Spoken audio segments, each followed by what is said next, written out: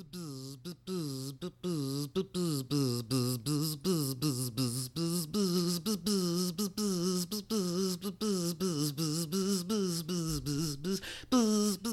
and welcome to the B-Movie Podcast, the podcast where we watch B-movies. You know, those $5 bins, straight to DVD. Who are these actors and why do they make this kind of B-movies? Every week we watch a bad movie. We summarize that for you, we review it, grade it, and then answer the absolutely needless question.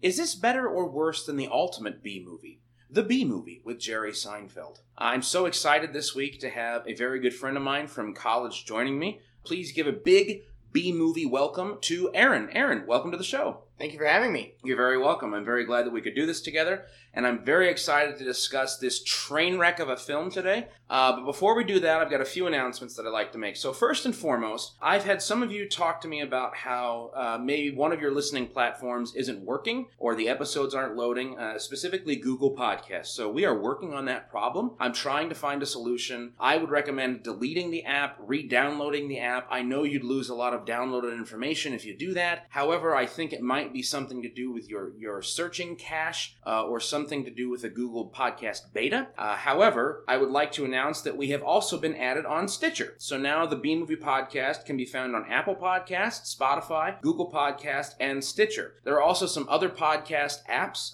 like Himalaya and Pocket Casts where you can find us absolutely free. And so with that being said, I want to remind you all of our B-Movie Podcast New Year's resolutions. First and foremost, I would like to have 1,000 followers on social media by 2021. That's 1,000 on Twitter, Instagram, and Facebook each. So please share with your friends. If you see us on social media, please like, comment, retweet, share, do whatever it is you can to get the B-Movie Podcast out there. And second, my goal for 2020 is to release an episode every week. That's my ultimate goal. And I'm promising you that you will get an episode at least every 2 weeks. So one episode at least every 2 weeks. But coming up after this episode, I'm recording 2 or 3 more with some friends that we will be working on to release soon. I'm looking very much forward to releasing all those episodes for you. And today, like I said, I've got Arin on the show. And Arin, I just kind of want to take a minute before we dive into our movie, which happens to be The Last Airbender by M. Night Shyamalan. But before we jump into this train wreck, this awful, awful movie, I just wanted to ask you a few things. So I understand that you are a father for the second time. Is that right? That is correct. I would like to say congratulations to you. Thank you. That's a very big thing. Are mom and baby doing well? We're doing great. Doing great.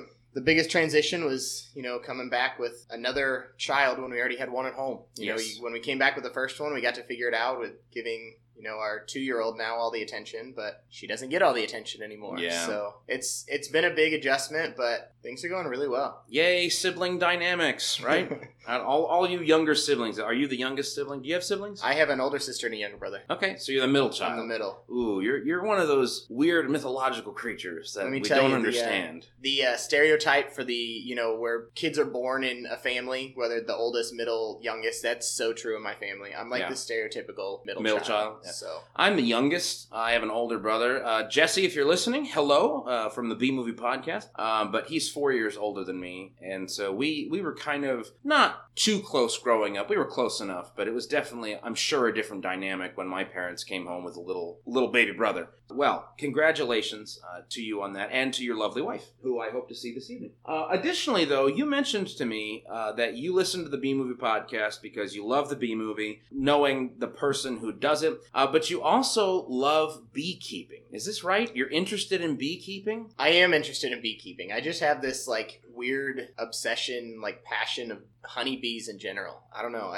They're such cool creatures. The idea of beekeeping is exciting. I live on a summer camp, on the property of a summer camp, and we have so much land that it'd be perfect for a bee sanctuary out here. Yeah, so I got a couple of questions for beekeeping. So first off, we live in the Midwest, where the weather is fickle at best. So if you're keeping bees, How does that work? Like, if you're cold, they're cold, bring them all inside? Like, what do you do there? Yeah, you just buy, an extra house and you just shove them in there. No.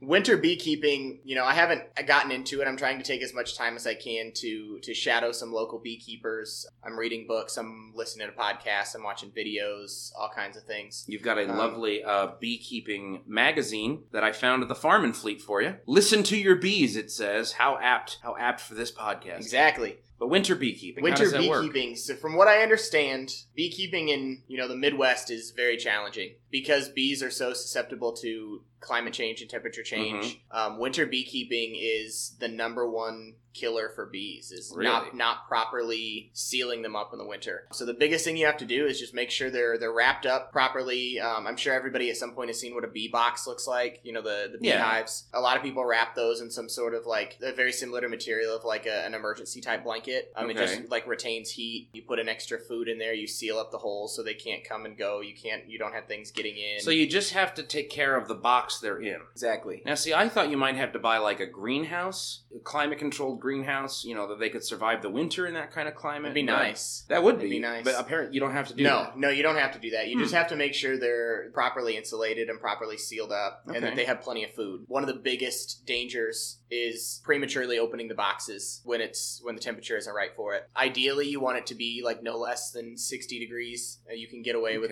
minimal exposure if it's less than that. But, if it's 35 degrees and you're worried about it not being enough food and you open up that box, you're going to kill thousands of bees. Wow. They just don't a stiff breeze will kill them. It wouldn't do it instantly, but you'd get a big kill in there because the bees with their wings moving so fast and how many bees are kept in that hive, there's a lot of heat that's retained in that box. I'll be darned.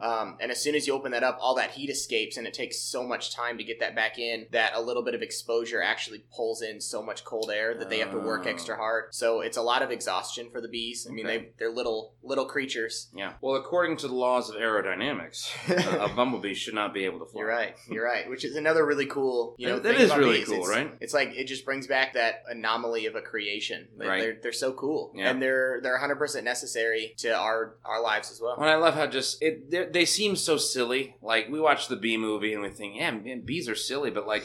You've seen a bumblebee like take a nap in a flower or get pollen on its butt or something like that, and they're cute. But like such a silly little cute thing is so vexing and problematic to science because it says by all rules this thing shouldn't be. Exactly. It just shouldn't exist. Exactly. And if they don't exist, it would be detrimental to the environment. Yes, lots of bad things happen. It's kind of funny. Like I've just been interested in bees probably in the last 4 years, but I spend a lot of my time, studying bees and looking at bees. Like when the weather starts to get nice and I see little honeybees flying around, I'll go like pick it up and like play with it because I think they're cool. Flying, stinging insects have this negative connotation to them. So during the summer, when we're running our summer camp out here and we have 100 kids running around and they see flying creature, their first instinct is to swat at it and step on it. Yeah. And I'm constantly like, no, that's a honeybee. Don't kill that. Don't kill that. It's more scared of you than you are. Exactly. But if a wasp lands anywhere near, like you best believe I'm swinging. Like those things can die.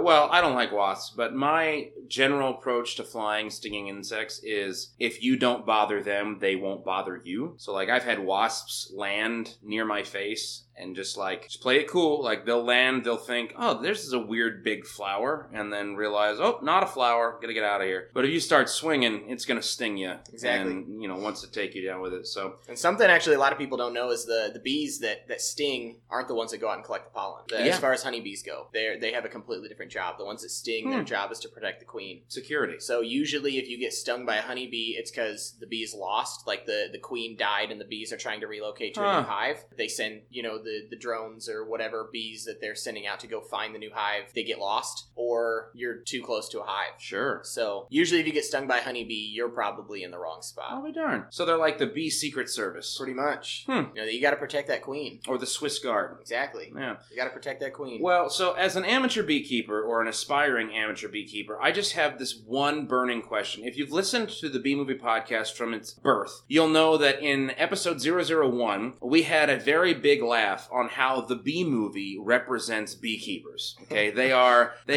vile people who are taking advantage of bees, who are just lazy bums, who are just collecting their paychecks from these hard-working bees. How do you feel about the representation of beekeepers in the bee movie? So, as somebody who wants to be a beekeeper, like the representation of beekeepers in that movie, it's humorous because there's truth to it, but it's also like you said, it makes beekeepers look like awful people. Right. Like the fact of the matter is beekeepers are helping repopulate honeybees. Yeah. But it's kind of a dark job that they're doing, you know, Sure. collecting all these bees and shoving them in a box Mm-hmm. and, oh, look, you're making all this great honey. Yeah. Guess I'll steal it. It's a very humane way of taking care of bees. Yeah. But, you know, it's definitely not ideal. Right. But, you know, as far as like the how they're portrayed, I don't like to think I'm a, Yeah. mean, rotten, awful person. You do not seem like but- an evil and vile Ted Bundy of beekeepers. So, Ted Bundy? I Al couldn't Bundy. tell you. Ted Bundy. Some Bundy. Al Bundy is the one from Married with Children, right? And Ted Bundy is the serial killer. Sure. If you've watched Married with Children and you're listening to the Bee Movie Podcast, please write in so that we can know which Bundy is the correct Bundy.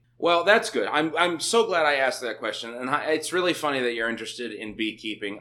One of these days, when you get your beehive and you're doing things with bees, are you planning on like this summer maybe? I'm hoping I'm going to spend the spring and the summer shadowing a beekeeper that's Okay. like around this area. Because there's a very small window in time to purchase bees and to get your hive going if you Okay. want it to be able to make it through the winter. Sure. I think I'm going to take this year as the final studying year. It's a very expensive startup. Once you start it, you know, it pretty much maintains itself. But it's anywhere from $500 to $800 just to get Wow. it going. And then as your population of bees grow, it's relatively cheap to expand. Sure. But I don't want to invest a bunch of money in it and then kill everything my first winter and Right. then have to invest more money into Yeah. it. That's why I've taken so long and just like kind of studying them and watching, and I just want to make sure I'm doing it right the first time. That's a good approach. I mean, like, I have thought about having before we launched the podcast, I had thought about launching a podcast for a very long time, you know, and I took forever to buy microphones, forever to buy equipment, but once you dive in, like, it's awesome to see a hobby when you really click and you invest in it and you dive in, and then it just starts going because it's so cool to see the growth over time. And so when you get your beehive, I would like to do a special Bee Movie Podcast video field trip to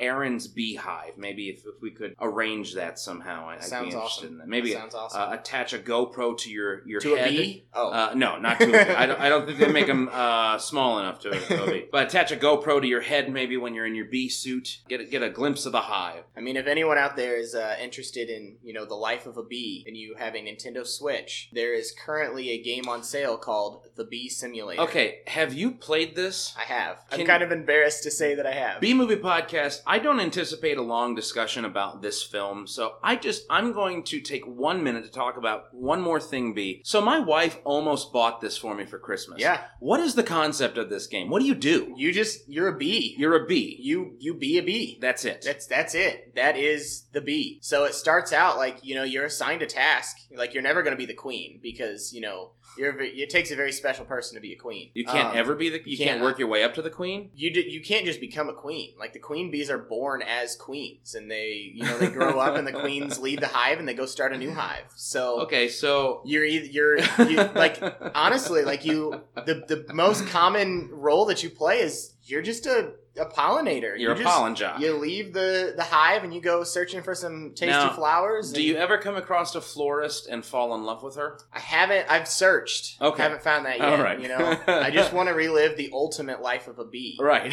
So it's one of those games. When I was in college, and you may have played this game with us. You know, the Surgeon Was it GTA Simulator. 5? No, Surgeon Simulator. Surgeon Simulator. Yes. Did you ever play that with us? Doesn't ring a bell. So it was a game that you were just a surgeon. You know, like, your job was to operate on people, and it'd give you this task that you had to operate on, and it was the most difficult thing. Like, you killed people left and right. Well, I'm sure. It's because awful. you're not a surgeon. Exactly. You know, I'm never going to be a bee, Right. but I can be a bee Yeah. through the Nintendo Switch. Well, I think I might get that for my birthday's coming up at the end of the month. January 31st, I turn 26, and so maybe I'll get that for my birthday. There you go. Last I checked, over the holidays, it was on sale. I think it was $1.99.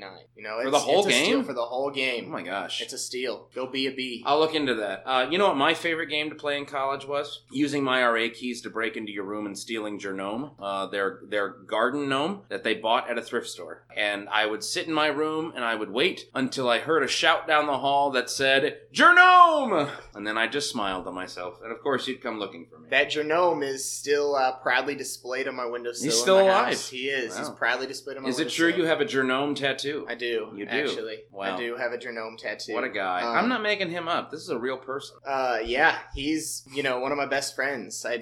My wife tried to put him away for Christmas. I was talking about you. Oh. Yeah, you're a real person. Yeah, I am a real person. One of your best friends is a glass garden gnome? I'm pretty sure he's porcelain. Okay. We're not going to discriminate here. Okay. My wife tried to put him away for Christmas, and I said, no, that stays out. He's family. I actually think one of those times you captured your gnome. Our rebuttal was we bought a wireless doorbell. Oh, you did. And we opened up your heater unit in your dorm room. Yep. And we hid the receiver inside this heater. So random parts of the day, we'd send off that ringer. I remember this. I got so mad. It's one of my favorite. Couldn't find it. One of my favorite college stories. Like it was a lot of work. We had to play in a lot of time to get that heater open. Wow. When you weren't going to be around. That's so crazy. So there you have it, folks. A glimpse into my college life. But okay, centering in on The Last Airbender. So for those of you who are unaware, there is a cartoon series called Avatar: The Last Airbender, which is heralded as one of the best animated series, if not the best animated series of all time. The depth of characters, the storyline, the animation, it is just fantastic. And Nickelodeon has done a great job. And they've even got a spin-off series called Legend of Korra. I haven't watched all of that yet, but I've heard that it's really good as well. It is. In 2010, I believe, someone at Nickelodeon Studios said, let's make a live-action version of this. And we were hyped. We were very hyped. But what came out left a little to be desired. So that's being generous about it. Yeah, I don't want to go too hard on it, because I want to summarize the film as unbiasedly as possible, because I have a question after our summary. But from what I understand, this is kind of how it works. If you haven't seen the animated series or have no idea about this film, it's called The Last Airbender because there was a 2009 movie or 2008 movie called Avatar with the blue people, which, fun fact, spoiler alert, that is just Pocahontas with aliens. I don't know if you've seen this. It's just Pocahontas with aliens. But they called it The Last Airbender, which is the subtitle for the series, which is cool. But it's about these benders, these people who can manipulate the four elements: earth, water, fire, and air. And so the Fire Nation is trying to take over the world, and there's only the Avatar, who is one individual in all of existence who can master all four elements to bring peace among the spirits and the four nations to live together in harmony. So that's the premise you get on the opening credits roll. It opens... Well, you also get in that premise that currently the Fire Nation is in, supreme rule. They're trying to overtake everything. And the title of the movie being The Last Airbender, right off the bat says... the Avatar that we're focusing this on is The Last Airbender. Yes. One thing that it points out pretty early on is that the Avatar is born, it goes through a rotation. When one Avatar dies, it's born out of the next element in line. So currently, the Avatar that's the central focus in this was born as an airbender. Yep. So, the Fire Nation is trying to completely eliminate, all bending so they can be the supreme bender, and that's kind of how everything opens up. Yeah. World domination is basically what they're trying for. So it opens up with Sokka and Katara out hunting for food, and a glacier ruptures, and they find inside what? So, all right, we got to backtrack a little bit. The first thing that I have to point out is this movie came after the animated series. Yes. The animated series started in 2005 and ran to 2008. So this movie came out 2 years after that. And it's based directly off of the animated series. Yes. The same company made this movie. Nickelodeon. This is not Nickelodeon sold the rights to another production company. This is Nickelodeon Studios this movie. I also believe, let me check here real quick just to make sure. I believe Paramount was involved in this. Yes, it was Paramount Pictures in accordance with Nickelodeon Studios. So it's the exact same company, and they still don't pronounce the names properly. Yes, we will get there. Okay, all right. But they find what in the ice? So they're out searching for Food. food, and Sokka, as this movie pronounces his name, you kind of find out pretty early that he's kind of a bumbling idiot. Kind of a buffoon. Bit of a rube. And he's trying to track these animal tracks so they can catch their food. And he does a very poor job of that. Mm-hmm. He says he does it exactly how his father taught him, and his father is out fighting a war, but he doesn't do it properly. So they see this glowing orb in the ice. So, the only common sense thing to do is... break it open. To smash the ice that they're standing on, which I do a lot of ice fishing. My main hobby outside of, beekeeping that I haven't started yet is I do a lot of fishing. Are you for serious? Yeah, I do a lot of fishing. My Instagram page, if you want to follow ice fishing? Dad Bod Fishing. Check it out on Instagram. Huh. But this time of year, it's ice fishing. Knowing something about ice fishing, there is no way they can walk out on that ice and still puncture it as easily as they did with that boomerang. Oh, absolutely. If you go out ice fishing, you don't want it to be any thinner than 4 inches of ice. Mm-hmm. Once it's at 4 inches of ice, you could drive a small vehicle across it. Aaron, if it's less than that... Aaron, I'm going to have to stop you. Uh-oh. Because you're being far too logical.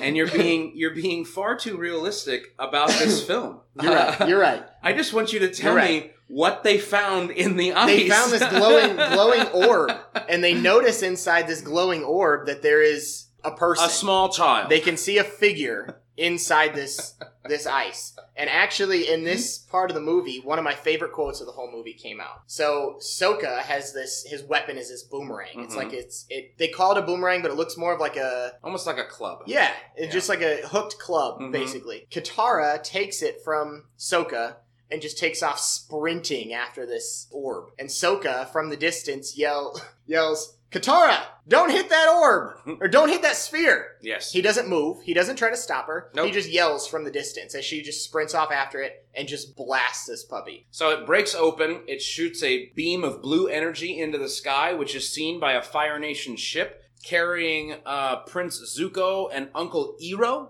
And who's searching for the Avatar. And you find out inside is an airbender named Aang and his flying bison named Appa.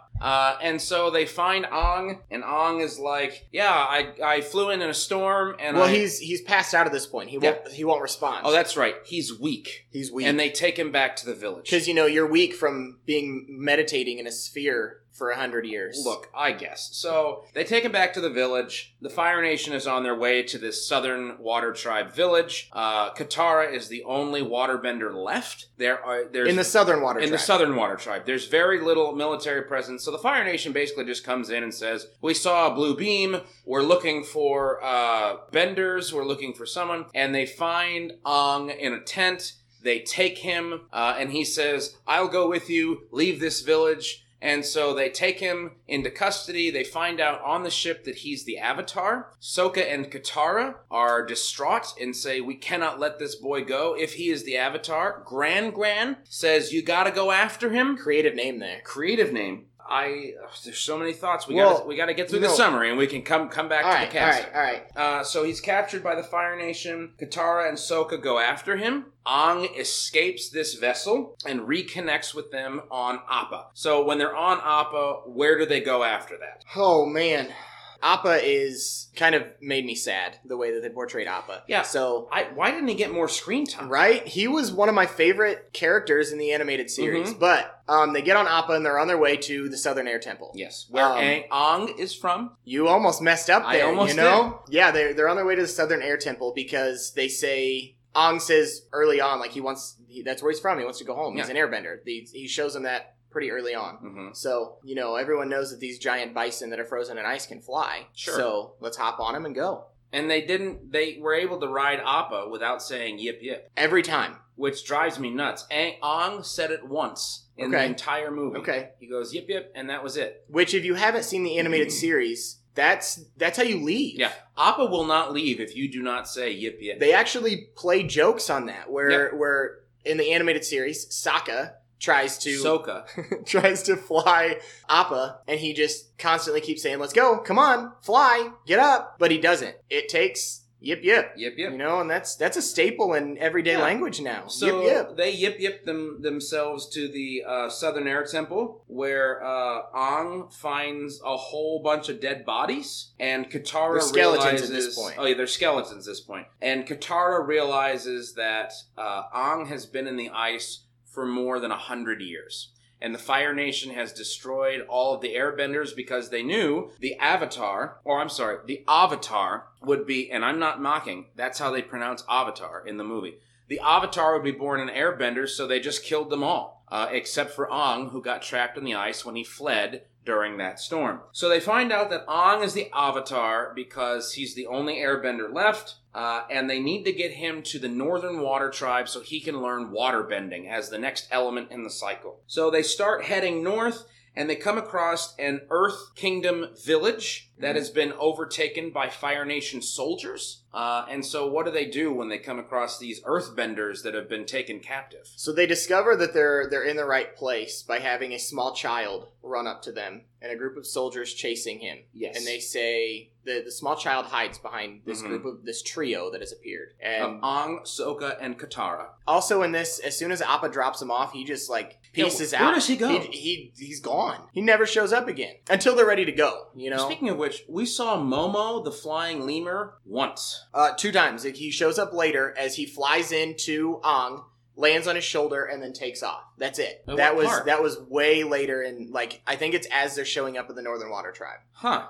So it's a very, very short period of time. But that's originally how Katara realizes he's so old, because Momo, the flying lemur, they've been extinct for 100 years. Right. Because they got wiped out in this Fire Nation. Well, apparently they're not extinct because they find Momo in the ruins. Right. But Momo is not a big part of the show, but he has his moments, and he's like the comedic relief. Yeah, you see him twice. Yeah. So that was disappointing. Yeah. So the small child hides behind this trio, and the soldiers run up and say, "Stop, he's under arrest." For what? And Sokka says, "Why?" My other favorite quote in this is they said, "He was bending small stones at us. It really hurt." It really hurt. So they're going to take him to a prison camp. Exactly. A hard labor prison camp. Exactly. For flinging pebbles at them. So the trio gets arrested because they're defending him. Katara's, trying to defend, what's wrong with bending. She tries to bend water and is very bad at it. Yeah. Very, very bad. Which is disappointing because in the show, Katara is much more competent. Mm-hmm. She's not great, right? But she's competent and can hold her own for a little bit. She knows, but she's learning in the animated show. And this one, it shows that she has an understanding that she can bend, but has no idea what she's doing. Right. So they take him to this prison camp of airbenders. Which is an entire village. Earthbenders, my bad. Yes, of earthbenders. And Aang basically starts a revolution by saying, "You are benders, the Avatar is back, now free yourselves." And there is what some would say a comedic fight between the firebenders and the earthbenders. The earthbenders win and send the Fire Nation soldiers away. The earthbenders win because it took an outsider coming in to remind them that they are earthbenders trapped in a prison made 100% out of earth. Right. So, and in that big speech that Aang gave, he poses a question of what would you guys do if the Avatar came back, the Avatar came back and tried to bring peace to the nations? And they're all like, "Well, we'd bend and we'd defend." And he immediately then says, "I'm the Avatar." Avatar. It's an immediate reveal. There's no build-up. There's no questioning. Yeah, and so then they incite a revolution, kick the Fire Nation soldiers out, and begin to free other Earth Kingdom villages as they go north. Now, meanwhile, back at the ranch, there is this commander named Zhao, and Zhao is on a quest to get rid of some of the spirits who give the benders their power. So, in particular, the waterbenders get their power from the moon. Mm-hmm. So he apparently finds a scroll in the ancient library that's been forgotten. You don't see the library. It's a shame because the library is one of my favorite parts of the show. Mm-hmm. And it plays a huge role in the show. It really does. And don't they have Toph by book 1? Yep. Who doesn't even exist in this movie. No, wait a minute. No, book 1, you're talking about the show, the animated show. Yeah. Book 1 is all about discovering his airbending in the Book of Water. Okay, so I think it's book 2 that they meet Toph. Well, they use the library as a scapegoat for finding this scroll, which basically says the moon spirit is located in the Northern Water Tribe. and he's going to take it out. He tells Fire Lord Ozai that he is going to take out the Moon Spirit, and they're going to wipe out the Waterbenders once and for all. Which, if you're trying to have world domination, getting rid of the other benders is how you do that. So Zhao is hot on their trail trying to find the Avatar, and it's kind of a race to the Northern Water Tribe. Meanwhile, as well, Prince Zuko needs to capture the Avatar and bring him home to regain his honor because he spoke out during a war meeting to a general. His father challenged him to a duel, which is an Agni Kai. It's a firebending duel, and then showed no mercy even though his son begged for it and burned half of his face, which in the animated series, it looks like a large port wine birthmark, starting around his eye all the way back to his ear. I don't know. He even has his head shaved so far back because he can't grow hair because there. he can't grow hair there, and I imagine it's got to be somewhat painful. In the movie, though, it looks like an animal scratched him. Just like, a little scar under his eye. Yeah, a scar under his eye and then kind of some scratches in his hair. But you have to be at the right camera angle to even notice that. Like, when you first see him, you're like, I think this is Zuko, right? But you're supposed to be able to recognize Zuko because of that burn. Yeah. But in the movie, that is not as obvious But at all. Prince Zuko needs to capture the Avatar so that he can regain his honor at home, because the Fire Lord will only give him his honor back and welcome into the family if he captures the Avatar. So Aang, Sokka, and Katara are trying to get to the Northern Water Tribe to learn waterbending. Zhao is trying to get to the Northern Water Tribe so he can take out the Moon Spirit and destroy the waterbenders. Zuko is trying to catch up to the Avatar so he can bag him and tag him and take him home. While they're up front, Aang notices they find a scroll from the Earth Kingdom benders of waterbending, and Katara is teaching Aang to waterbend. Which apparently was kept in this Earthbender prison that nobody opened until prior to this. The Fire Nation is out. So I guess it makes sense. In the show that they have kind of this side plot with some pirates that they stole it from, but that's just too much for the film, and they've got to put one season in this entire hour and a half, hour 45 film. I get it. So they find the scroll. She's trying to teach him, but he can't focus, right? Because he's too emotional about losing his people. And so he notices that they're close to the Northern Air Temple. And so he says, if I could just go to the other Air Temple and check it out, maybe it would help me understand what I'm supposed to do. So he goes and finds an old Earth Kingdom man who says, I want to show you these statues of all of your previous incarnations as the Avatar. Which, when they said that, I got really excited about, because that is an incredible scene in the animated series. It is. And they revisit that multiple times, that same place. But Aang comes in, and the Earth Kingdom guy says, you know, when you disappeared, I began to live my life in poverty. So I hope you can forgive what I am about to do. And he pulls out a knife, and suddenly all of these archers and Fire Nation soldiers come out of the woodwork to capture Aang. And so you find out Commander Zhao has taken Aang prisoner in this air temple, and, you know, they're going to continue on to the Northern Water Tribe and claim their victory. So what happens to Aang? Aang is separated from the group. He's captured. He's got to get to the Northern Water Tribe. How does he get out of this? Yeah, he's captured. This is the third time that they've had him in some sort of captivity at some point. They had him when they very first discovered he was the Avatar on the ship.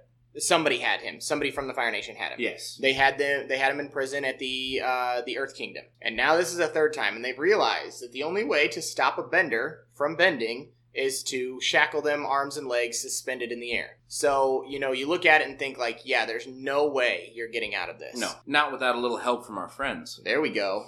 We all get by with a little help from our friends. Yes. There's this scene of these big, almost like tank-looking machines coming into the Northern Air Temple. And it shows this clip of this head, this creature-looking head, pop down from underneath this vehicle. Turns out that person is there to help Aang. It's a mask that is blue. It's a snarling face, nicknamed the Blue Spirit. And because apparently all the spirits in this have some sort of actual form. Sure. You know, they're not just spirits. There's something. Yeah, I don't understand it either. The tanks, I think, are coming in because Commander Zhao is holding some kind of rally. And he's going to give an impassioned speech to all of his troops about how they've captured the Avatar. They're going to take over the Water Tribe. Victory is theirs. And while all of them are at the rally, there's only 2 guards watching the Avatar, and the Blue Spirit fights them, shackles them up, and then releases the Avatar, and they get out. And he releases the Avatar very comedically. apparently these steel blades that he has are plenty strong enough to just like tap through these steel chains and he's free. If you notice in the film, they do the chains on his arms and the shackles on his hands. What about his feet?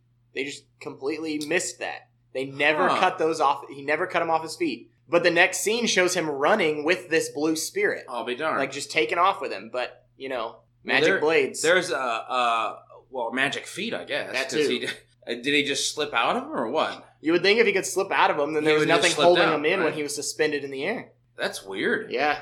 Well, so him and the blue spirit run out into the courtyard. Zhao realizes the Avatar is gone. There's a massive manhunt, and they have to kind of fight their way through a big crowd. Aang does some really cool stuff with this little practice circle where the airbenders would practice.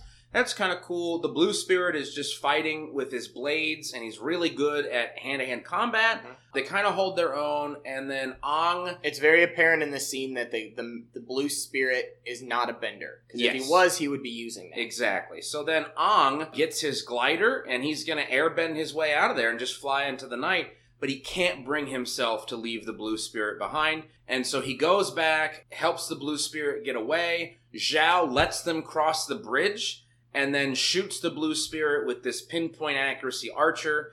It hits the mask of the blue spirit, and you realize that it is none other than... Prince Zuko! Now, Arin, why would Prince Zuko let the Avatar free? So... Earlier in the film, you start to realize that Prince Zuko and this commander, they are not friends because Zuko's trying to regain his honor, come back to the Fire Nation. That is not the agenda for this commander. Mm-hmm. So if Zuko wants his honor back, he can't let some guy bring back the Avatar. He has to bring back the Avatar. It makes sense once you realize it's Zuko because he would know his way around the Fire Nation, the Fire Nation camp, to get Aang out. And then it's up to him to return Aang. And he can't bend while freeing him because then that would be a telltale sign that he's someone who is already known by the Fire Nation. And if Zhao thought about it long enough, he could put two and two together that it was Zuko, which later on he claims to just have known. Right. And I'm like, Zhao, you didn't know. Nope. You didn't know. So the Avatar takes Zuko and flees with him. And there's supposed to be this scene where Zuko is waking up on the ground next to a stream, and Aang is sitting in a tree branch. We get that. That's the shot. And it's supposed to be Zuko comes to, and Aang thanks him for saving him, and then says, if we were in different lives, we could have been friends. And then Zuko attacks him, and Aang gets away. Nope. In the movie, Aang is sitting in the tree branch, Zuko comes to, Aang flies away without a word. That's a big line in the animated series. That's a huge scene in the animated series. In the animated series, this scene is later on. So you're spending all of this time watching Zuko give everything he has, trying to capture this Avatar. And then trying to set him free. Yeah. Zuko's number one goal is to regain his honor. He comes off as the bad guy. But that's the first scene in the animated series where you see a glimpse of, there's a reason I've liked this guy. Yes, and there's this inner turmoil that he has. But you just don't get that in this film. So Aang runs away, Zuko rejoins his uncle Iroh, and then Aang and Katara and Sokka travel north to the Northern Water Tribe. In that return to Uncle Iroh, there was a big scene that happened there as well. Yes, because he gets on the ship. Yep. He comes back and Iroh realizes he looks exhausted. He's beat up, he's bloody, he's tired, so he tells him to go into the ship. Well, somebody had tampered with the ship and rigged it to blow. Yep. Zuko realized that there was a gas leak and a Fire Nation ship. It's gonna go boom. And you get this sense that he's in there, he tries to escape, the ship blows up, and Zuko died. That's what they lead you to believe. So Iroh is mournful, but he joins Zhao on his trip up to the Northern Water Tribe. Being that they're on a flying bison, Aang, Sokka, and Katara beat the Fire Nation to the Northern Water Tribe by just days, if not weeks. And then they begin to train with Master Pakku. And so Katara is learning waterbending. Aang is learning waterbending. Again, a scene I wish we would have seen in the movie is that Pakku originally refuses to train Katara because women are healers and Katara is a woman. So she wants to be a warrior. Yeah, she can't be a warrior because she's a woman. Well, she ends up proving Paku wrong, like bests him in a duel or something, or shows really impressive waterbending skills. And then he agrees to take her on as a apprentice. Nope, we don't get that. He's just training Katara and Aang in the ways of waterbending. And they realize that the Fire Nation is coming. And they realize the Fire Nation is coming because there's this snowfall that's actually soot. Yeah, it's ash.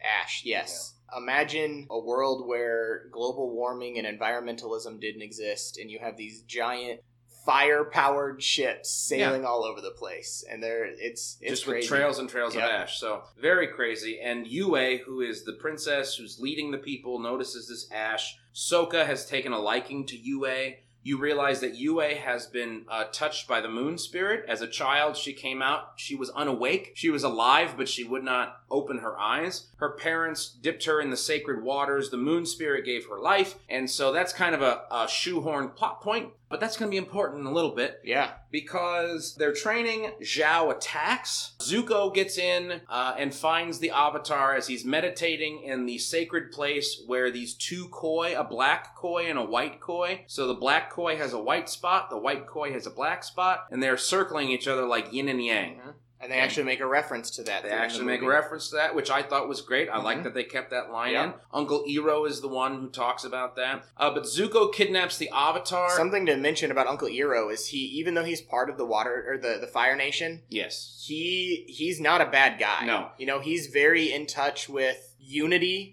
and the spirits. He makes a comment how it would be a dream of his to see a spirit.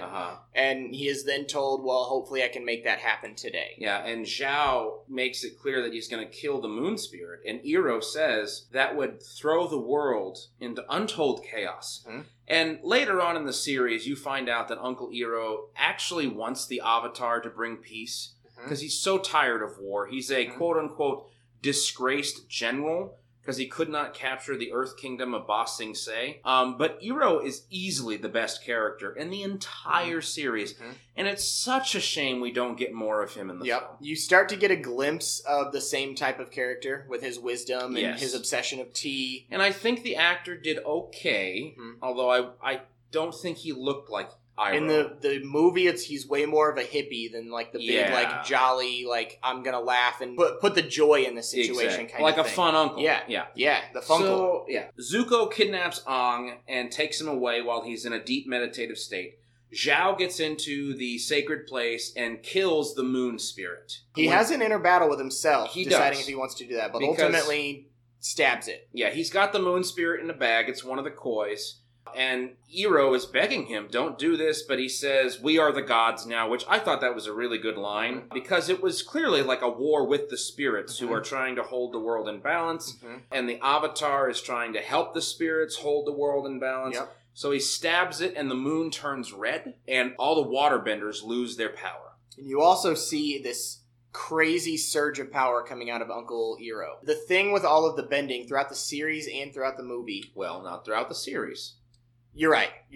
Throughout the movie, they make comments about you can only bend when that element is present to you. You can't bend water when there's no water. Yeah. You can't bend fire when there's nothing burning. And it even shows in the movie, just a couple minutes before this, when Zuko's trying to take the Avatar, he brings a torch in to this cave. Fire. And he actually drops it on the ground to light a couple different places on the ground, so he has access to this fire more than just his torch. But in this crazy surge of power from Uncle Iroh, he creates fire out of nothing. It just appears on his hands. It's his own chi. It's his chi. And he mentions that later on to Zuko. Or earlier, he mentions the idea of chi to Zuko. Can keep you warm. Yes. So in the series, Uncle Iroh is pretty much the only person that knows that this exists. Right. And in the series, Uncle Iroh, his name is Iroh in the series, Uncle is the most powerful firebender. Hands down. Keeps it hidden very well. Keeps it hidden. You think he's just kind of a crabby old tea-loving man. He's not crabby, but this jolly tea-loving man. And he's really the Dragon of the West. And he earns that title. Which, when it comes to the Battle of the Ba Sing Se, you realize that he had every tool he needed to take down that kingdom. Right. But he knew that wasn't what his role in the world, that wasn't his destiny. His destiny was to help maintain that balance. And when his son died, he realized that this endless war was for nothing. And he lost his son for cruelty and hatred, and he vowed to not live that life ever again. So he kind of goes on the run with Zuko. Yeah. He becomes the guardian of Zuko. Keeping an eye on his nephew, quote unquote. But like you mentioned just a couple minutes ago, he's almost banished as well. You know, he's disgraced. People make fun of him. He could return. It's not that he was banished, but I mean, he's really kind of best friends with the banished prince. So kind of puts himself in a role of a father figure. Yeah, we're on a long diatribe about Iroh. But, long story short, Iroh starts kicking some butt. Zhao attacks the city while the waterbenders do not have access to bending. The firebenders are just running the place over. With these big, giant fire lizards that apparently exist. Fire lizards, these big submarine tanks that are drilling holes into the ice wall to let them in. They're capturing people and everything. Meanwhile, Aang wakes up and fights Zuko. Kotaro finds Aang and captures Zuko encased in ice so that Aang can get away and help with the fighting. In the sacred place, Iroh, Yue, and Sokka are all trying to figure out what to do about the moon spirit. It's dead, and it needs life. And so Iroh says, "You've been touched by the moon spirit, haven't you, Yue?" And she says, "Yes, when I was a child, it gave me life." And Iroh kind of puts a hand on her shoulder and says, "You can return that life if you so choose." And she goes, "You think it'll work?" And he says, "It's your decision." And Sokka's been up about it because he loves Yue. But Yue kind of dips herself into the pool. You see her hair flash and gleam. And then you see the koi come back to life as the moon. The one part I didn't like is in the series when this happens and Yue gives her life to the moon, she becomes the moon spirit. So her body just disappears entirely. In the movie, her body doesn't disappear, her hair glows, and then the koi comes up and she's dead. And the hair turns back to normal hair color. But they have to go retrieve her out of the pool of water. I don't know why cinematically M. Night Shyamalan chose to do that, but... She did mention that her spirit would no longer be, with her body. Yeah. So she did mention that that's how it would go. But I don't know why they couldn't have just made her all glow and then just disappear and have the fish swim to life. Because that would have been the same thing. So the moon spirit comes back. Yue gives her life. The waterbenders start fighting against the firebenders again. Aang gets in touch with his emotions on the wall, which I thought was weird. It was very weird. Because in the show, it's kind of his rage at what the Fire Nation is doing that sends him into the Avatar state. But then in the movie... Which that's something in the show that he has to learn how to control. Right. He's super powerful like that. But that never shows up at all in the movie. Well, it does. It does, and they take him out of it at the very beginning. And they take him out of it, and he never taps into that again. But in the show, the end, he has to learn how to control that. Yeah, how to tap into it whenever he can. Well, and whenever he's in a pinch, like it's his ace in the hole, the Avatar state. But if you die in the Avatar state, you die forever. Right. The Avatar cannot be reincarnated if he dies in the Avatar state. He ends up getting in touch with his emotions because Master Paku said, "The water is what heals us."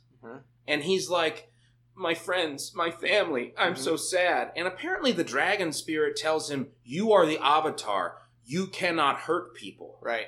And he also tells him to use the ocean. Yeah. So what's he supposed to do? Right. In the show, he becomes this giant, like, almost like a sloth-looking thing, but, like, super, super, like, intimidating. Right. And he starts, like, slashing at the Fire Nation and, like, turning over their ships and sending them to the bottom of the ocean. No. In the movie, he stands on the wall, summons a giant tidal wave. The Fire Nation is like, "Yo, look at this wave. We better get out of here before we capsize and die." Water and fire don't mix. No. So... But then the Fire Nation just turns around, and then he puts the wave back down. And it's like, good riddance. Right. They don't drown or nothing. Right.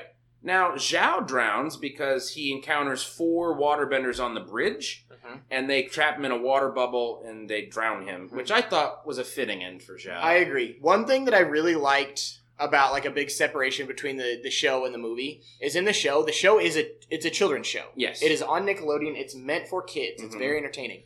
They do the bending and the fighting, but there's no violence in that. Like, nobody dies, nobody... Right. Usually it turns into one group bests another, and they turn around and run away. Or they're captured. Yes, or they're captured. And set to trial or whatever. But nobody dies. There's no blood, there's no cuts. It's clean for a kid's movie.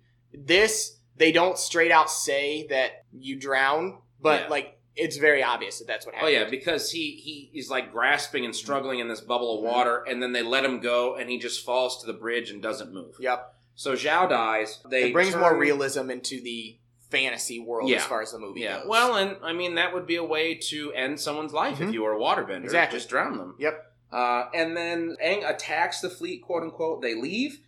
And then you see at the end credits, or before the end credits, Fire Lord Ozai declares that the Avatar cannot learn earthbending and firebending, and tasks his oldest daughter, Azula, which is kind of... the only other sibling to Zuko. To Zuko, yes. But Azula's crazy, and you kind of get this crazy face, because he says, Azula, make sure he doesn't learn the other two elements, and she goes, oh, I will, Father. Mm-hmm. I will. And then roll credits. Mm-hmm. Now... and this movie has now been 10 years that it's been out. Yes. So, and we're kind of running a little, that wasn't a long summary, we talked a little before, but that's the movie. Okay, right, wrong, or indifferent, we've summarized the film. Now, let's move on to the buzz.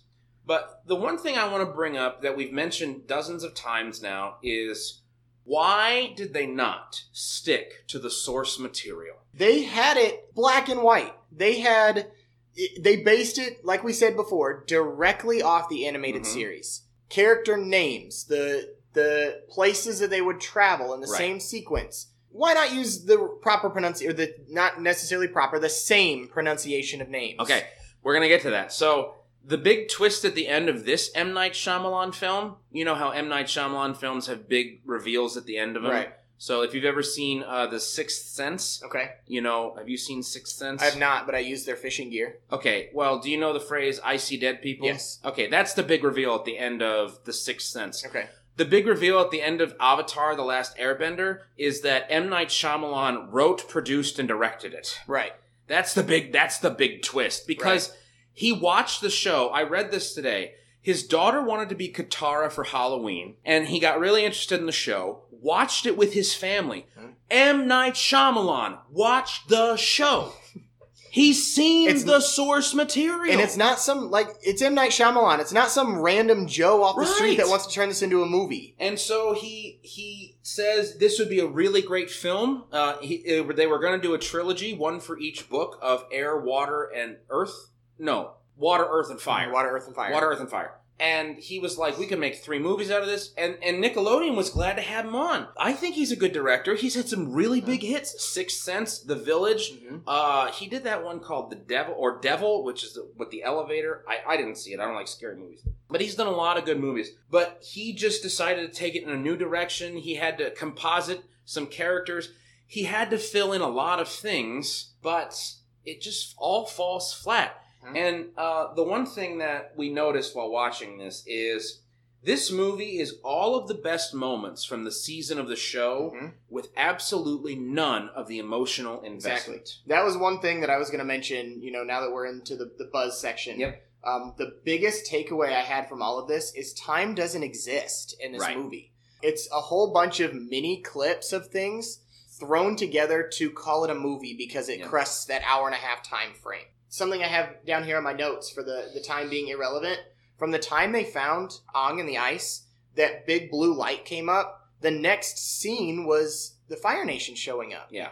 Were they just chilling in the Southern Water Tribe? Right. No, they weren't. But you don't get a sense of how long Aang is there. No. Once they leave that, you don't get a sense of how long it takes to get to the air temple. How long is he on the ship? Right. How long does it take to get to the Earth Kingdom village? In the animated series, that's when you really start to understand who the characters are. That's all the character development. Those downtime travel periods is when the most character development happens. And it's when you have those memorable moments of Katara finds out early on that Aang, as they call him in the animated series, is the Avatar. She tries to take it on herself to teach him waterbending. Right. Because she knows.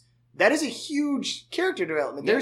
There's this relationship that's built between Katara and Aang it's almost like a romantic relationship, but she also knows that she has to protect him, and he's the Avatar, and even though he's 12, he's actually over 112. And it's like, but she knows that it's one of her duties, since she is an air or a waterbender traveling with the Avatar, to teach him that. And like that character relationship carries on throughout the entire show. And there's a lot of development with Sokka, which that's how he's pronounced in the show. This is why we're bemoaning all these pronunciations in the film, because it's the Avatar, it's Aang, it's Sokka, Katara. It's freaking Aang, not Zuko. It's also Iroh, Uncle Iroh. But with Sokka, he becomes kind of a tactician. Mm-hmm. He becomes a travel coordinator. Yep, he is not a bender. So No. out of this trio that's traveling, he has to find his place. Right, and Katara's the waterbender. Aang is the Avatar, the airbender. Sokka has to have something. Yeah, he has maps and travel plans and plans.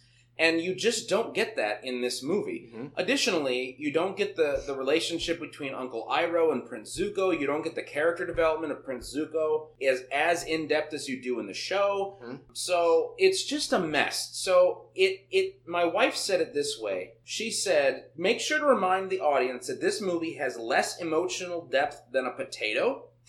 Because there's no emotional buy-in in the whole thing. You're just watching these characters do this with bad dialogue and action sequences. There's parts in the series where you start to get concerned on fight scenes. Right. In the movie, it's like, if this person dies, whatever. Yeah, like, if you don't see the animated series, you have no ties to any characters. Right. And in the Earth Kingdom and prison camp, really, it kind of takes a turn. You just don't get that emotional investment in the show. You don't get that Aang wants to be a pacifist and bring peace, but he is willing to protect the ones he loves and deal out destruction if he has to. Absolutely. But it's a last resort, and you just don't get that in the movie. But my wife also said it was honestly felt awkward to watch because it both felt too slow and too fast. Exactly. It was too slow because you didn't have the character development, and too fast because they went from place to place to place to place to place. And it's just like, what happened here? And even like jumping ahead towards like when they're at the Northern Water Tribe, we'll come back. Yeah. But at the Northern Water Tribe, it's not easy to learn bending. No. You get that in the animated series. Like, it's not easy. But he shows up at the Water Tribe. He talks to the person that's going to train him because you have a couple flashbacks of you go to each of these, the prime of these elements to learn from the master of these elements. So you can master those elements yourself as the Avatar. But he shows up there, he says, I need you to teach me. The guy says, let's do it. And the next scene is him in a duel with this master of waterbending. And the master says, Aang, you haven't sparred in a while. How long is a while? Right. How long have you been there? Right. In the show, it's like weeks, if not a month or so. Because it takes time. It does. You're learning something brand new. And you just don't get any of that struggle. You just don't get any of that development. It's lacking. It's somehow so fast of a plot. And also lacking so much. And some of the acting is just over the top. There's a lot of dialogue. They don't show you in this film. They tell you. Yeah. They tell you all of the pertinent details. So they say... And they do it all in an extreme close-up of the people's face. Yes. I don't know if you noticed that. Why are there so many close-ups? It's like eyebrows to bottom of your bottom lip. Yep. Everything. Yep. Forehead, like not even forehead to chin. Yeah. We're talking like eyebrows to lip. Yeah. And it's so Anytime weird. there was a direct dialogue between multiple characters. Right. If it was like a big group that they were speaking to, obviously it wasn't like that. But dialogue between characters is like, what are you doing with all of this close-up? Right. I don't understand it. So, you talked on something. You said, why are there so many mispronunciations? So this is what gets me. M. Night Shyamalan said he wanted to have a more Asian influence. And in Asia, they would supposedly pronounce these names and vowels in this way, okay? So, I get it. You want to have a more Asian influence. Arin, let me ask you this. What's a great way to have an Asian influence in a film besides pronouncing the names that way? Scenery is a huge thing. Okay, scenery. All right, what else would go a long way? Language. Language? How about casting? Yeah. How about casting actual Asian people or Oriental people to play these roles of Asian and Oriental people? Right. Not just changing the pronunciation. No. Right. So every character, They tried with Aang. In the movie, they tried. Did they? Yeah, a little bit. I mean, he definitely had like more of a feel of being like. Yeah, when you saw most of the characters, it was like they're all coming from the same region. Yeah. But Aang, like to me, it more came from this guy looks like he's from a different time period, not necessarily from a different part of the area. Would you say that the actor they got for Aang was a good. He looked like the Avatar in the show. You can take any child and shave their head, and he looks like not really, Aang but in the show. He looks like Aang. I think he resembles him, and the big part is like the big eyes and the big the smile. We're gonna come back to that because that was a casting decision. All right, based on his appearance. So get this: every main character is played by a white or non-Asian character or person. Mm-hmm. So let me just go down the list. So Noah Ringer, who plays Aang, is from Texas. Okay. Yeehaw. Dev Patel as Prince Zuko, who was also in Slumdog Millionaire, is Indian.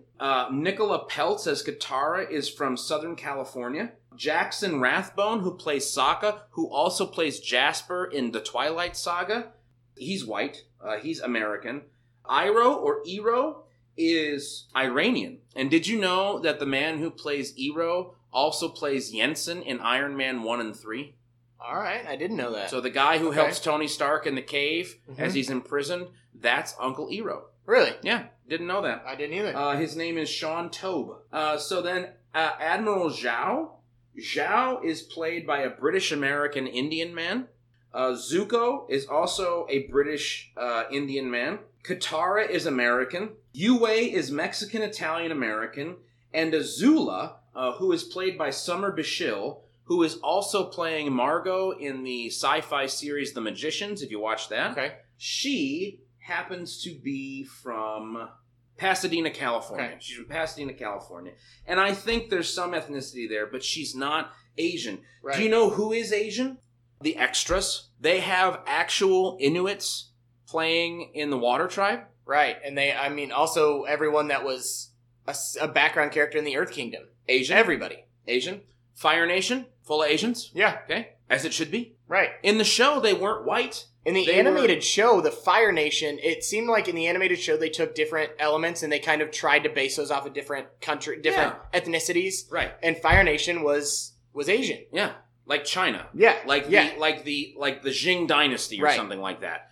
But no, in this it was a complete whitewashing of casting. And it was awful. Uh-huh. And how do you want to make it more ethnically correct with the pronunciations and then completely swing and miss on the casting? Right. I don't get it. Right. I don't. And so here's what gets me. Shyamalan, when Nicola Peltz auditioned as Katara, he said, I won't make this movie without her playing Katara. For some reason. I don't understand why. Do you know who he wanted to play as Zuko? No idea. Jesse McCartney. All right. Jesse McCartney to play Zuko. All right. So that would be even farther off from what he already did. So here's what gets me. He cast Noah Ringer for the role because this is the story. All right, let me just read this. Ringer began practicing Taekwondo, the martial art and national sport of Korea, at age 10. His skills later garnered accolades, including the title American Taekwondo Association Texas State Champion. He began shaving his head during martial arts training to help cool off, which gave him the nickname Avatar due to his resemblance to Aang from the animated series. When he heard about the film adaptation, he made an audition tape with his instructor and sent it to the filmmakers. He hadn't worked on a film before, but his resemblance to Aang, enhanced by painting a blue arrow on his already shaved head, swung him the role. Having not acted before, he was required to attend acting school a month before filming commenced. Yep. And even talking about that, like, why did they go with all these goofy-looking tattoos in the shape of arrows on him? Why wasn't it just an arrow? The blue arrow. And along with that blue arrow, I don't know if you picked up on this. I definitely noticed it. In the animated series, when he's about to enter the Avatar state, or he's taking time to meditate, what does Aang do? He sits down in a pose and connects all of his arrows. Connects his arrows together. Yep. And the arrows glow. Yep. They go from blue to white. Along with his eyes. In this series, he did this, like, weird, like, double circle, interlocking his fingers. The whole idea with the arrows is you're connecting every part of you. The arrows meet. Right. It's no longer lines that extend out. It completes the circle. Right. But no, let's just leave that big detail out of this movie. I don't know. So there's all sorts of problems with the casting. There's all sorts of problems with the dialogue. Mm-hmm. There's all sorts of problems not staying true to the source material. There's also all sorts of problems with the special effects. Oh, yeah. I do not. So in the show, when you bend an element, you basically move your arm in the way that you want the element to go, and simultaneously, it moves with you. So if you're bending earth, and you kind of, and there's different styles, but if you lifted, the rock would just lift. In the movie, if you pushed, it pushes. With water, it's more fluid. With air, it's kind of got this fluid feel to it as well. With fire, it's kind of intense and sharp. But every time you move your hands or your feet, the element moves with you. Right.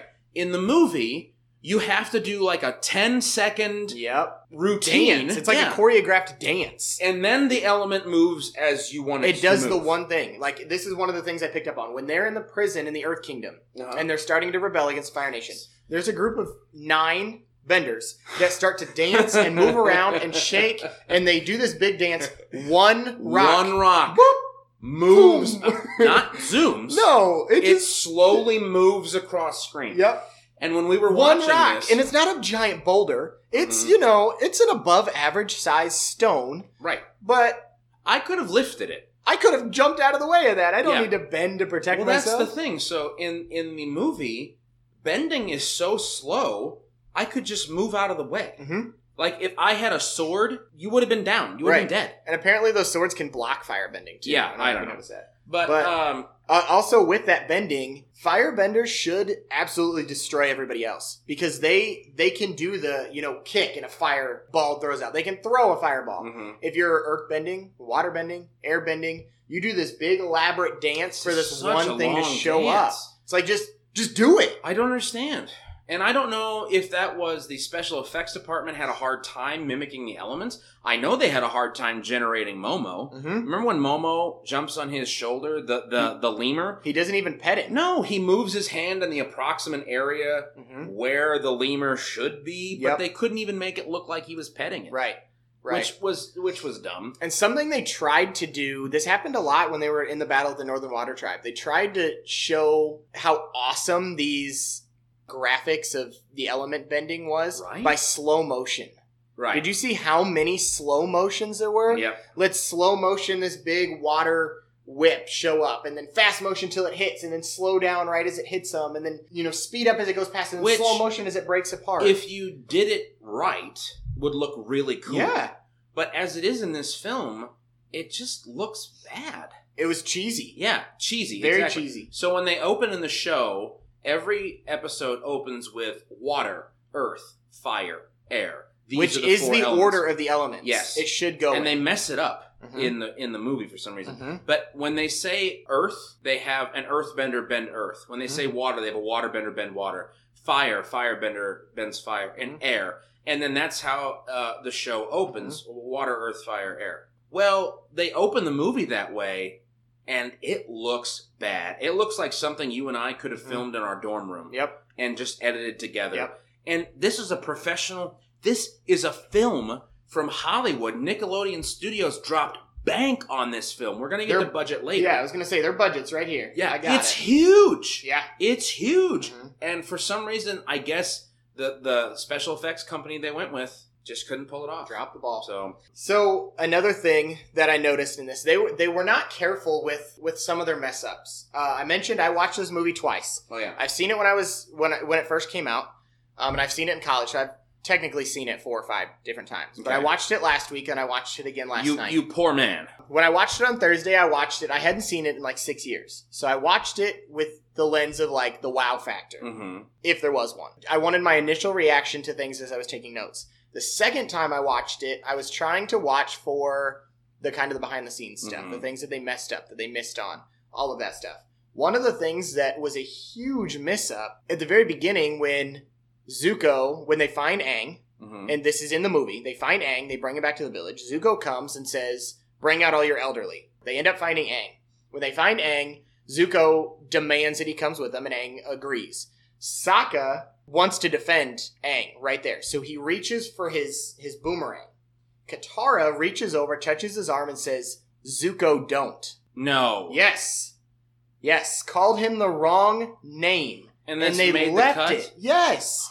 She reaches over and says, Zuko, don't, and he takes his hand off of his boomerang. This is Sokka reaching for his boomerang. His sister, Katara, calls him Zuko. Zuko don't. And he lets go of his boomerang. There was also a scene during the battle at the Northern Water Tribe where they're doing this pan of all of the fighting that's going on. Mm-hmm. They get to almost the middle. They're like slightly to the right in the middle. I know what you're talking about. There's a firebender fighting nobody. Yes. And he's just moving around. Yes, I saw that. There's nobody there. I saw that. Like, what are you doing? Yeah, it's like they told him, just dance around in the background. Yeah. Or maybe their extra didn't show up.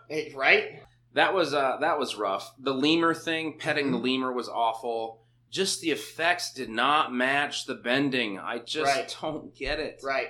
Also, thinking about how they originally discovered that Aang was the Avatar in the ship, when Eero's putting the candle, the water, and the rock in front of him, all of those are reacting to him. Right. Why doesn't that happen everywhere else he goes? Yeah, my wife made that point as well. And in the show, the only reason they know he's the Avatar is because he's the only airbender left. Right. That's it. Right.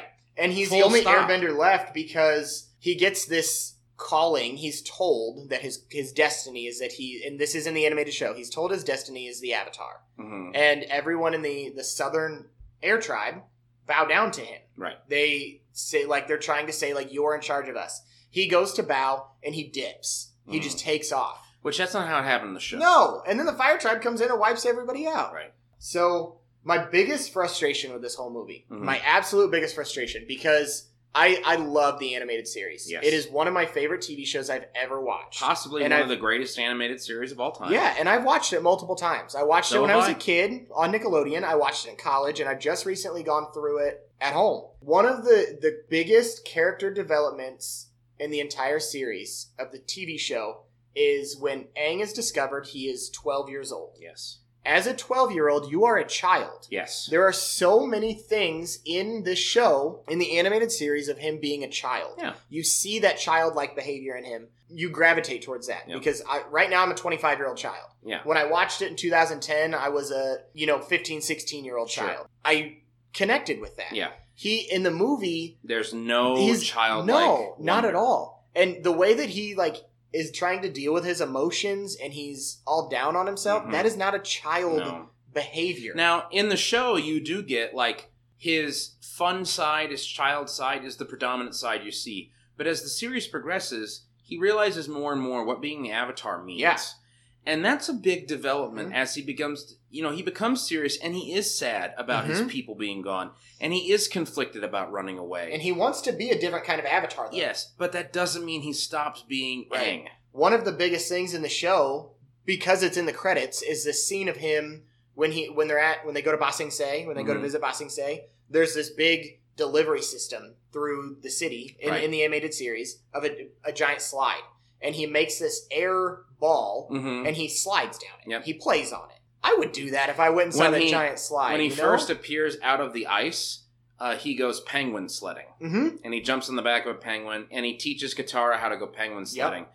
And it's just wow, this kid's in the ice. But in the movie, they're he's so weak. He needs to be brought back to the village. And it's okay. And in the show, he constantly makes those air balls. And he rides them around. It's a fun thing to do. Yep. It's a kid thing to do. Yeah. And but you never see that at all in the movie. And he'll play tricks he'll splash Katara.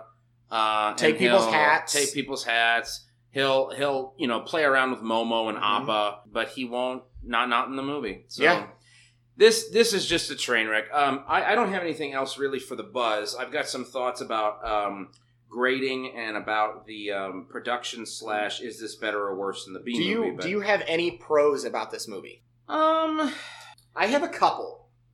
I would say that one of the pros is the way... There's so many negatives. One negative I didn't even talk about was Fire Lord Ozai is not at all intimidating. No. In the show, you walk in and he's sitting on his throne, and there's a giant wall of fire, on his right and his left, and it's so intimidating. In this one, there's 2 braziers, and that's it. Right. I just didn't know if they had the production for it or not, or the budget. I don't know. But one of the things I think they did well was when Zhao died. I think that was a really cool way to use that. Yeah. That's probably about it. What are some things you think they did well? The couple pros that I have written down is one of the pros that I saw in this was just the hype for the movie. Yeah. Like, it was a hugely hyped movie because the animated series was so successful. But it fell so flat. And I think the reason that it's still semi being talked about occasionally is because it's related to the animated series. Sure. Like it had that it could kind of fall back on, right? Because it tried its best to mimic that. Mm-hmm. But inside this, the way that they built Appa, he was cool looking. He was cool. I wish he would have had so much more screen time. But aside from that, when you were talking about not having the budget for the graphics, the scenery around this movie was gorgeous. The Northern Water Tribe. Okay. It was so cool at times. Yes. Because they also have the scene when they first discover Aang, where I don't know, you may have noticed this. They're walking through all these hills, these ice hills, trying to find the seal. They find Aang and they do this overhead view, and it's like they're on a lake. Yeah, it's garbage. But you get to the Northern Water Tribe, and it's immediately like beautiful. That's where their money went. It's all made of ice, exactly. Yeah, but like you look at that, and when they do that pan of going from the ship down to the water, up onto the iceberg, and then you see the wall of the Northern Water Tribe. Yeah, my first thought was like, that is awesome. That's the budget. That's so cool. But why couldn't the rest of it be that right? way? So I don't know. Those were the only pros that I had out of this. Yeah, there are very little pros, if any at all, really. And I'd say that you pretty much nailed them. So I do want to talk about the grade. So for those of you listening, you should know our grading system. Arin, I'm sure you know, but let me remind you. We grade movies as a B+, a B, or a B- or BM. So a B+ means it's so bad it's good. I want all my friends to watch it. Let's crowd into a dorm room with a bunch of guys and watch this, every Friday or once a semester. A B is, I watched it. I probably won't spend any more time on it again in my life, but I'm glad I watched it, so at least I know. And a B- or BM means this was so bad, I had to stop myself from gouging my eyes out with a dull spoon. Or it's just a big stinky pile of poo-poo. So how would you grade The Last Airbender? We've talked about it. We've beat every dead horse we possibly can. What grade would you give it, Arin? So, the grade that I just decided for it was a B-. And why is that? I went with a B- over the BM because there are a couple things that it has going for it as far as, like, me personally. Mm-hmm. Not the movie, but me personally. Like, I couldn't call it, like, a steaming pile of garbage because I've seen it 4 or 5 times. Yeah. But, the hype didn't meet the expectation. Mm-hmm. I was expecting a more realistic and a better version of the animated series. It did not do that. But because it was based off the animated series, it has a special place in my heart because of how much I love that animated series. No. It's watch something the that animated series. Right, which is why it's the B-. Yeah. It's not something that after this I'm not going to go back and watch it again. I'm going to watch the series. Yeah. And I have that as one of these notes. I will 10 out of 10 times pick the animated series over the movie. I don't care if I can see the whole movie in an hour and a half. I'm going to watch the animated series. Also, the way that it ended. It ended with this cliffhanger of, let's watch another one. No! Don't do another one! Well, and I think that if they had done a better job on this one, they could have made an enjoyable 3-part series, but they dropped the ball so hard. Exactly. So for me, I've got lots of reasons behind this. So when this movie came out, it was so hyped, as you said.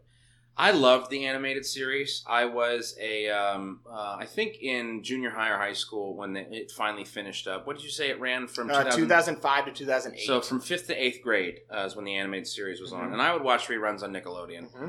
I was so excited that this movie was coming out. Because we hadn't seen something from it in 2 years. We hadn't seen something from it for 2 years. And it was coming out. And all my friends, we were going to go see it. I couldn't go opening night. All my friends saw it. And the next day told me, do not waste your money. It is not worth it. So for 10 years, I dodged this film until you said, I want to watch The Last Airbender. Because I knew. I had done no research on it beforehand. I just knew it was a hot pile of garbage.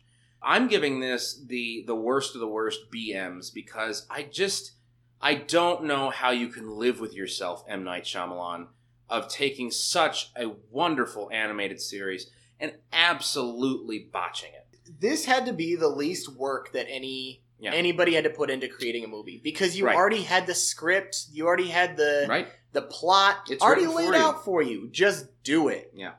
This film was universally panned by critics, audiences, and fans of the original animated series alike upon its release, with many reviewers citing the writing, acting, directing, casting, dialogue, unfaithfulness to source material, visual effects, inconsistencies, editing, characterization, and 3D conversion. This is a quote from Wikipedia. However, James Newton Howard's score received critical acclaim. The film was so bad, it swept the parody Golden Raspberry Awards in 2010 with 5 wins, including Worst Pictures. So if you're not familiar with the Golden Raspberries, they happen the night before the Oscars, and they are designed to lampoon the worst films of that year. And it won... This one's probably still winning. It won Worst Picture, Worst Director, Worst Screenplay. Jackson Rathbone won Worst Supporting Actor. And they even made a special category, Worst Eye-Gouging Misuse of 3D. I may need to go discover this in 3D. Like, what would you do in 3D? No. I think when they say 3D rendering, I think it means the bending. Okay. I don't think it was actually released in 3D. Like, you don't put on glasses and watch it. I don't know. I've never heard about it. I mean, they had a couple angles when they were bending that you would, like, I looked at it and was like, that almost looks like they tried to do it 3D. Maybe. But did a very poor job of right. that. So, obviously, this thing is so bad. Some people herald it as the worst movie ever made.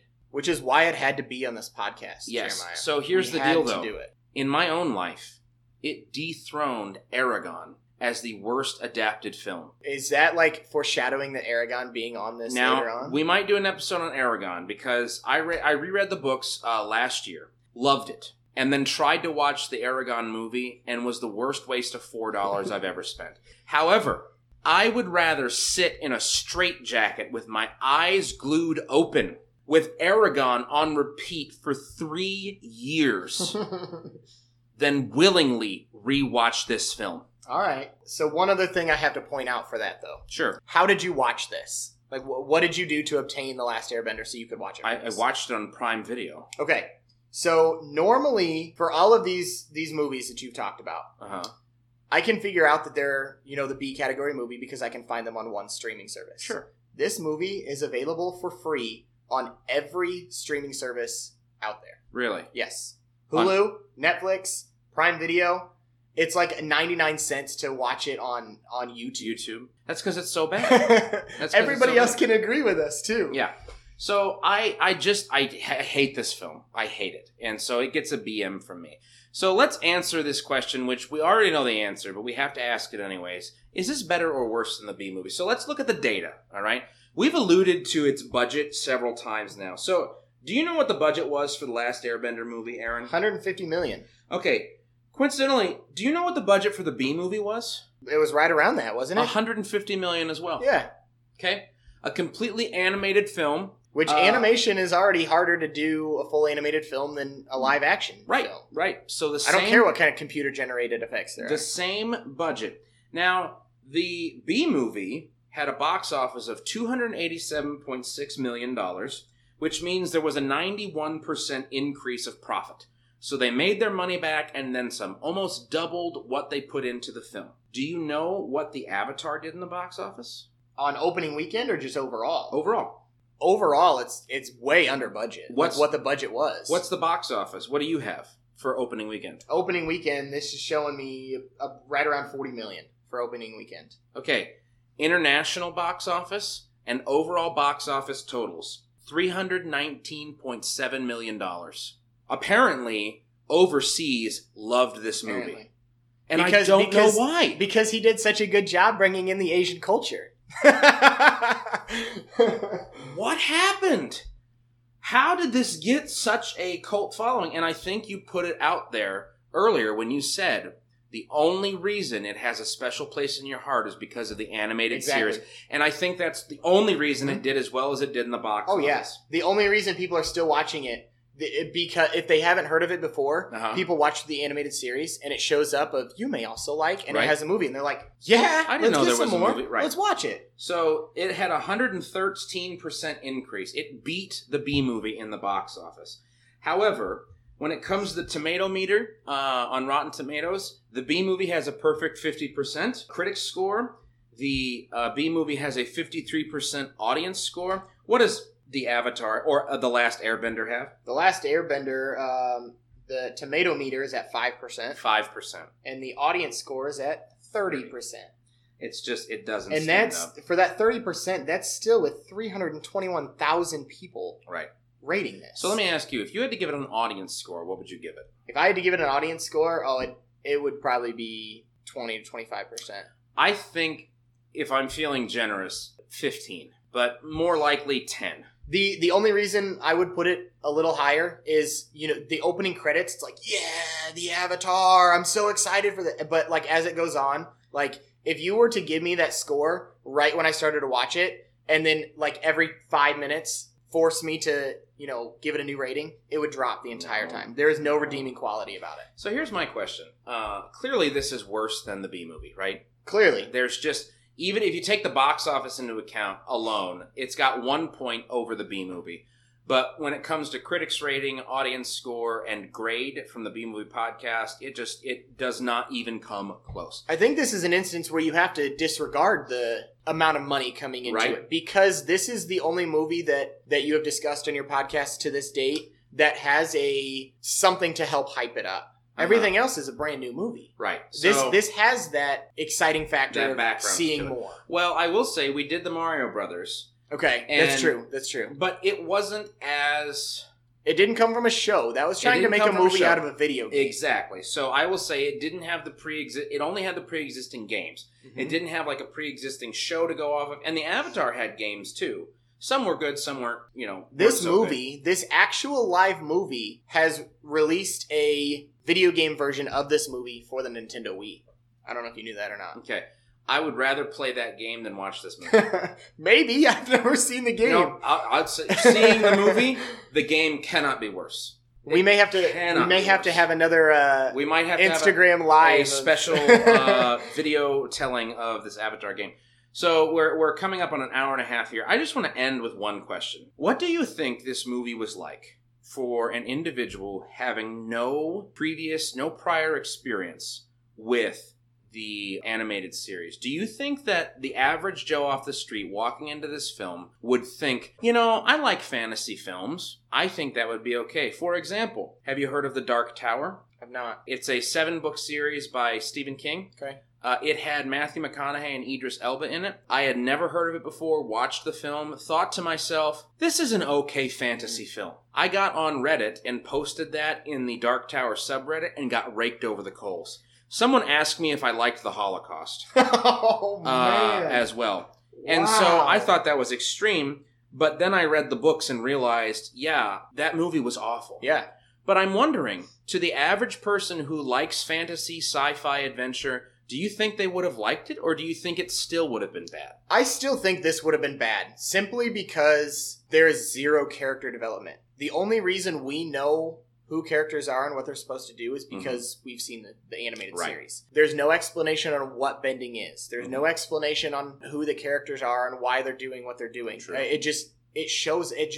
It just shows up. It's something that in order to even know what's going on within the first 15 minutes of the film, you have to have that background story. Right. And they tried to do that with that scrolling opening credits like a Star Wars type movie. It just didn't. But it didn't help at all. Well, and I think that if you don't know about it, their shoehorned dialogue will tell you. Yeah. So, they explain so many things just half-heartedly. Mm-hmm. So, Sokka was like, we gotta go to the Northern Water Tribe. It's ruled by Princess Yue, who took power when her father died. And I'm like, oh okay, well, couldn't you have come up into the Northern Water Tribe and then said, Princess Yue, humble ruler of the Northern Water Tribe, we bring you the Avatar, Aang. Right. Wouldn't that have shown you much more than just Sokka saying, we gotta go to the Northern Water Tribe? It's ruled by Princess Yue since her father died. Exactly.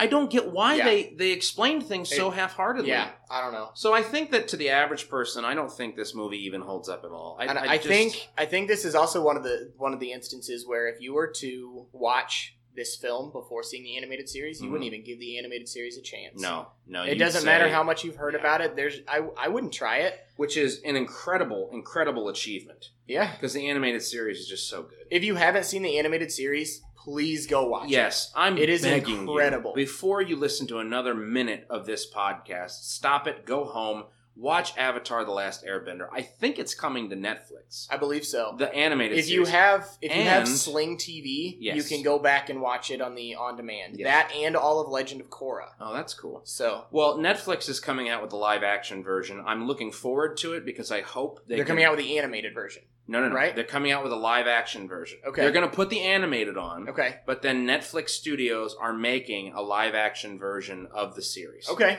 So I'm hoping, against all hope, that it remedies all of these terrible, terrible choices and decisions that M. Night Shyamalan made. And hopefully we get that. Hopefully we don't have another podcast episode doing the Netflix series. I don't think we will. I don't think we'll do any shows. But I just hope that, I mean, how can you botch it if you have it already written? Right. And you already know what terrible looks like. Exactly. You just got to meet somewhere in the middle, and it'll be good. Yeah. Overall, I'm hopeful. I'm hopeful for the future. Yeah. So, Arin, but seriously, if you have not seen it, go watch it. Yes, the go animated watch it. series. It's incredible. That is our New Year's resolution wish for you. So do that. Arin, thank you so much for being on the B Movie Podcast. Is there anything you'd like to plug before we go? Give us some feedback on things. Yeah, give us some feedback. Let us know movies that you guys think Yeah. should be reviewed. If you want to write into the show, there's many ways you can do so. So you can contact us at the bmoviepodcast at gmail.com. That's the letter B. You can also tweet at us at the bmoviepod. Again, the letter B. It's the B Movie Podcast on Instagram as well as Facebook. We are very active. We're trying to get on as many platforms as possible. Again, we're trying to get as many followers and likes and people committed as possible. So please share. I think we might even do a special giveaway for hitting 222 followers on Facebook, because B is the second letter of the alphabet. So that means 222 would be all B's. And I think we're going to do a giveaway of a copy of the B Movie. All right. So I might do an autograph signed copy of the B Movie from the B Movie Podcast. There we go. Pay attention to that. Go like our Facebook page to be entered into that drawing. I'll announce it on Facebook as well. And join us for our next episode where we do Flash Gordon, Savior of the Universe. Thank you for listening and tuning in. Hope you'll listen to us again soon. Thanks. Bye-bye.